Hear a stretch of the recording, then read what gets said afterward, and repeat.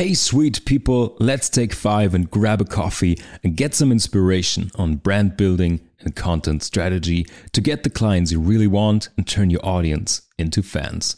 This is the Creative Coffee Break. I'm your host Mark Süß, and today I want to talk to you about brand blockbusters, what brands can learn from the world of entertainment. Let's go. Freshly brewed inspiration, delicious news, and hot tips to wake up your brand building. This is the Creative Coffee Break with Mark Süß. Sweeties, today I want to recommend you an exciting book that gives brands and creatives new perspectives on their business, on content strategies, and storytelling. I'm of course talking about the book Blockbusters, Hit-Making, Risk-Taking, and the Big Business of Entertainment by Anita Elbersy, in which she analyzes various success strategies from the entertainment industry. This book was a real game changer for me when it comes to the strategic side of brand storytelling and investing in content. From a marketing perspective, we tend to distribute our budget and our resources pretty evenly across all channels and outlets. Maybe you boost a campaign or optimize your marketing funnel, but overall, most of us tend to think in quarters or yearly budgets. Cut to the entertainment industry where things work differently. If we look at sports, the music, or the movie industry, high-risk strategies seem to be way more successful. Instead of an evenly spread out budget, you invest in a few outstanding ideas and creative products. In other words, blockbusters.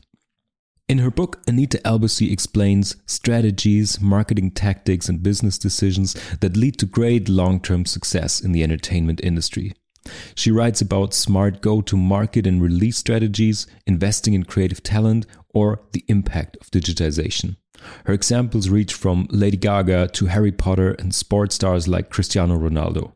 She explains the economic side of blockbusters and entertainment success and gives all brand owners and creatives food for thought. Let me give you an example. Elbersy explains different release strategies in her book. There's a limited release strategy, or also called grassroots strategy, where you gradually discover what marketing spending is most appropriate. This is something you might know from A/B testing or running regular performance ad campaigns. And despite all the advantages of that tactic, most blockbusters use a wide release strategy, using way more of the overall budget on one or few highlight content pieces. This strategy is not designed for efficiency, but to cut through the clutter, as she puts it, and immediately capture the attention of large audiences.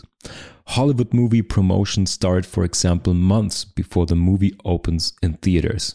And this doesn't only work for the movie industry. Lady Gaga used this strategy for releasing her now hit record Born This Way. So the question is this strategy worth considering for your brand in the attention economy?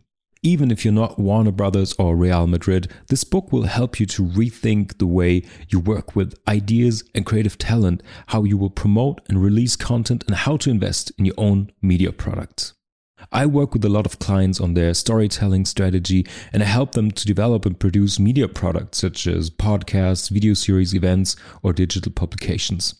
Elbersy's book helps me to not just create another brand content strategy, but to find and craft a strong overall narrative, to think big and create blockbusters for brand entertainment.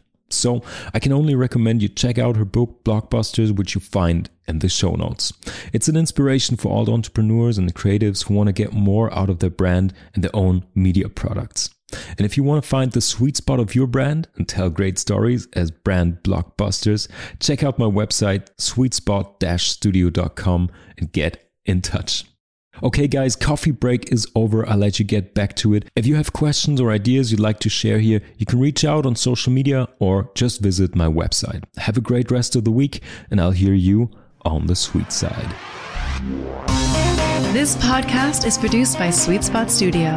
New episodes each week, wherever you listen to your podcasts. If you enjoyed the show, leave a rating and subscribe to never miss an episode. Find out more at sweetspot-studio.com.